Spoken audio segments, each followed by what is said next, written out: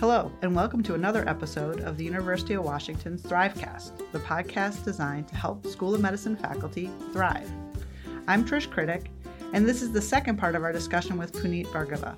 Puneet is a professor of radiology and an expert on time management. Puneet, thanks so much for taking a bit more time to talk to folks about how they can be more productive. One topic that we didn't get a chance to talk about as much as I wanted to is email management, which I think causes a fair amount of distress amongst many of our faculty. During your workshop, you proposed a strategy that included 4 Ds, and I thought it would be useful for our listeners to hear you walk through those 4 Ds and talk a little bit about strategies in terms of email management. Yes, email is a big problem because we don't do it right. We get lots of it, and it really doesn't add a lot to our lives, but it needs to be done.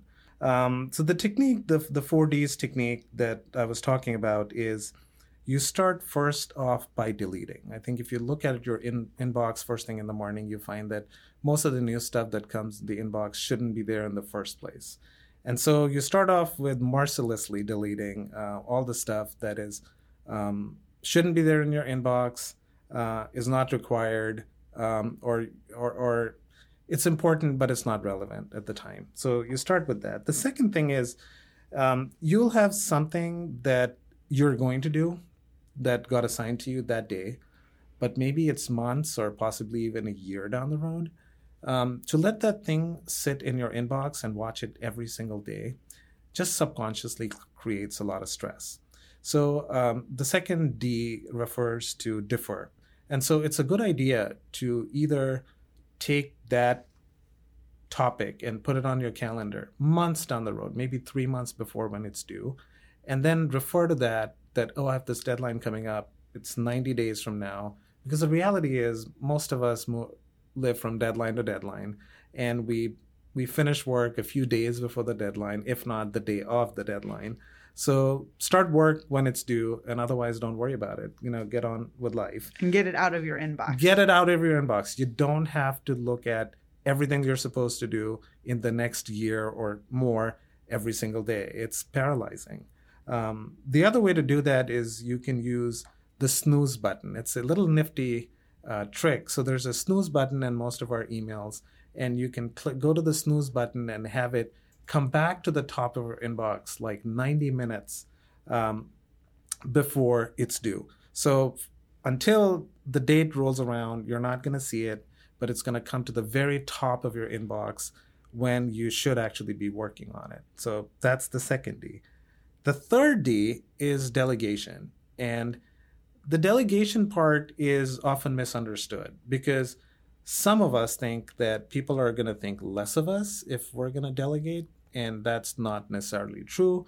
I think all of us need to be working at the highest level of our potential, right? So if there is a really, really complicated task to be done, then the person who has those special skills should be working on it. But if there's let's say, for example, a medical student in the group or somebody who may not have those skills, but that person can be deferred tasks that are much simpler, that are within their skill set and comfort zone, so that the whole team is maximizing the efficiency that's available in the group.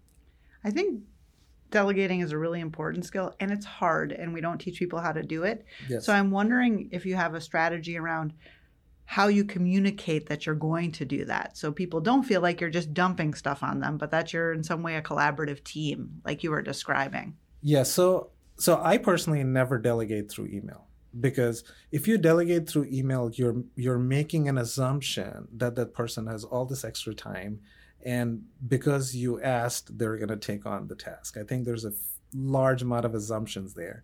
So I actually will first ask permission in person, and I will make a good case of why it would be a good idea for that person to take on this task.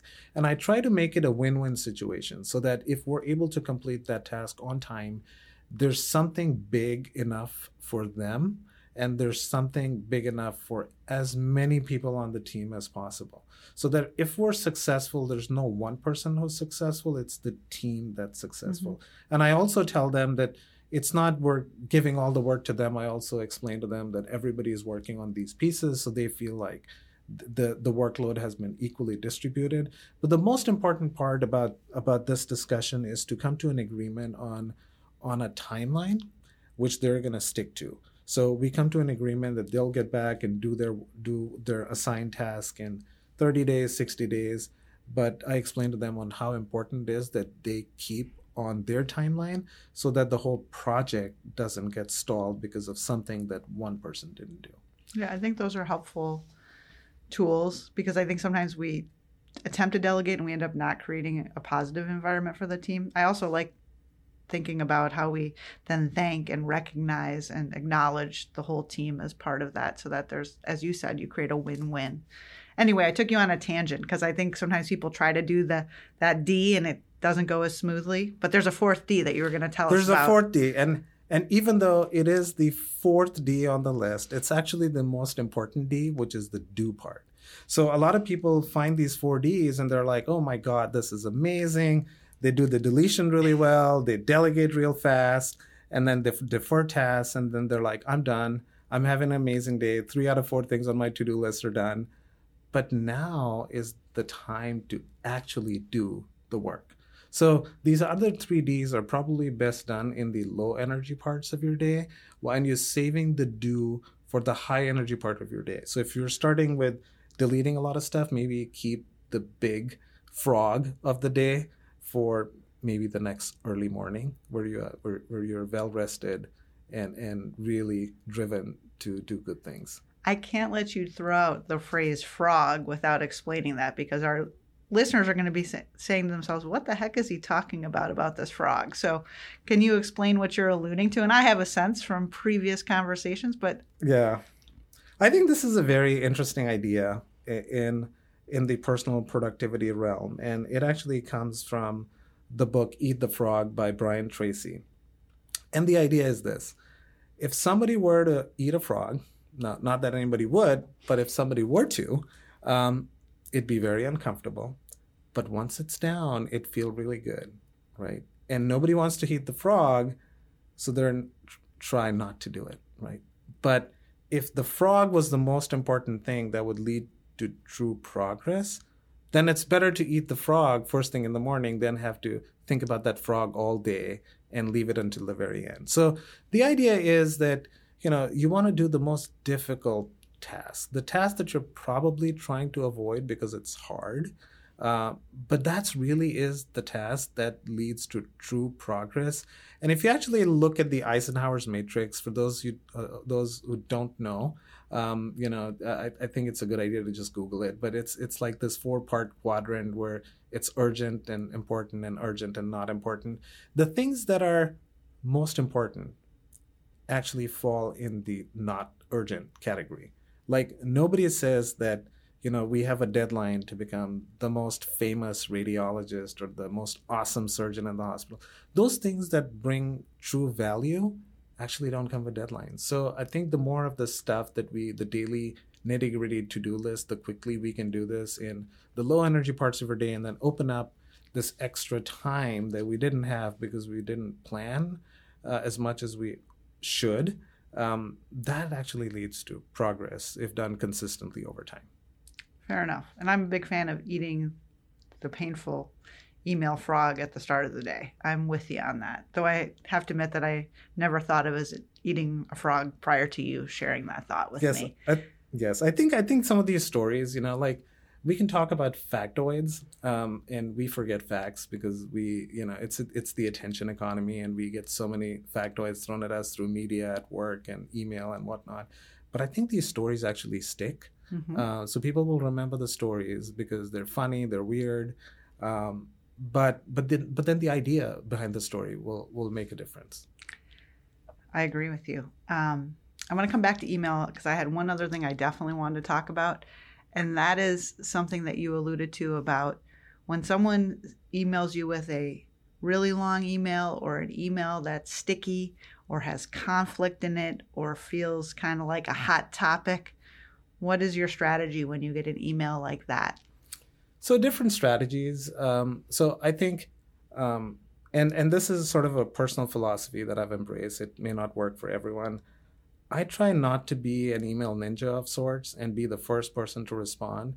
What that does is that because people see that I'm not a fast responder, sometimes I'm not the person they ask if there's many people who could help them. And that's by design because if there's other people who can help them, then I don't want all of their questions to come to me just because I'm the first person who responds to it.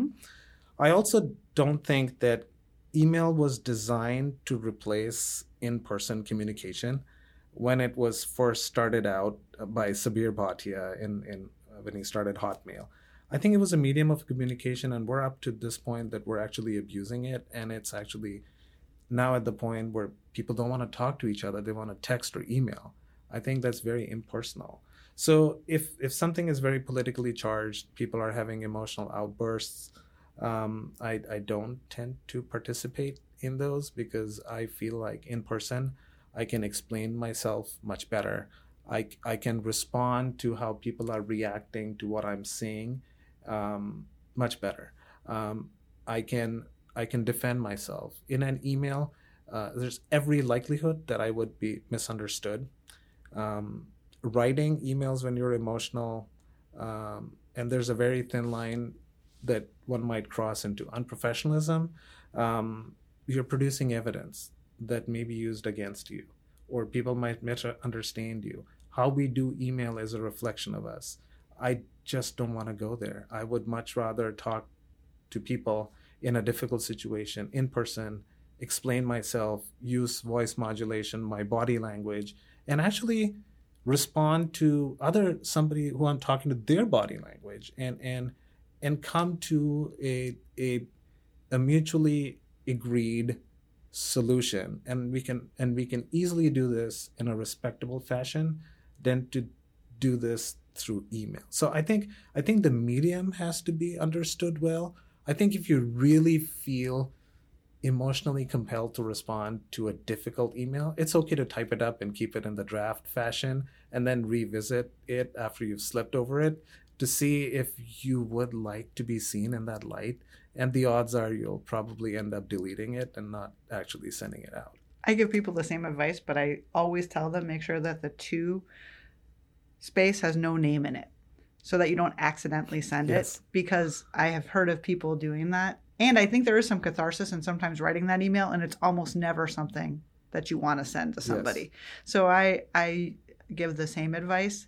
And I really like the message of, if you get that email, writing, call me, or let's talk, or whatever that is. I like the personal stuff. Sometimes you can't even be face-to-face, but even on the phone is better than email, because email has no tone. It has the tone of whatever the reader chooses to hear as they read what you wrote. So I think that's really sound advice. And I think you're right that it doesn't necessarily work for everybody, but everybody maybe would benefit from pausing to say, is this one of those times when probably I should just talk to this person? I think the other one that I see when people get fired up is they like to CC lots of people.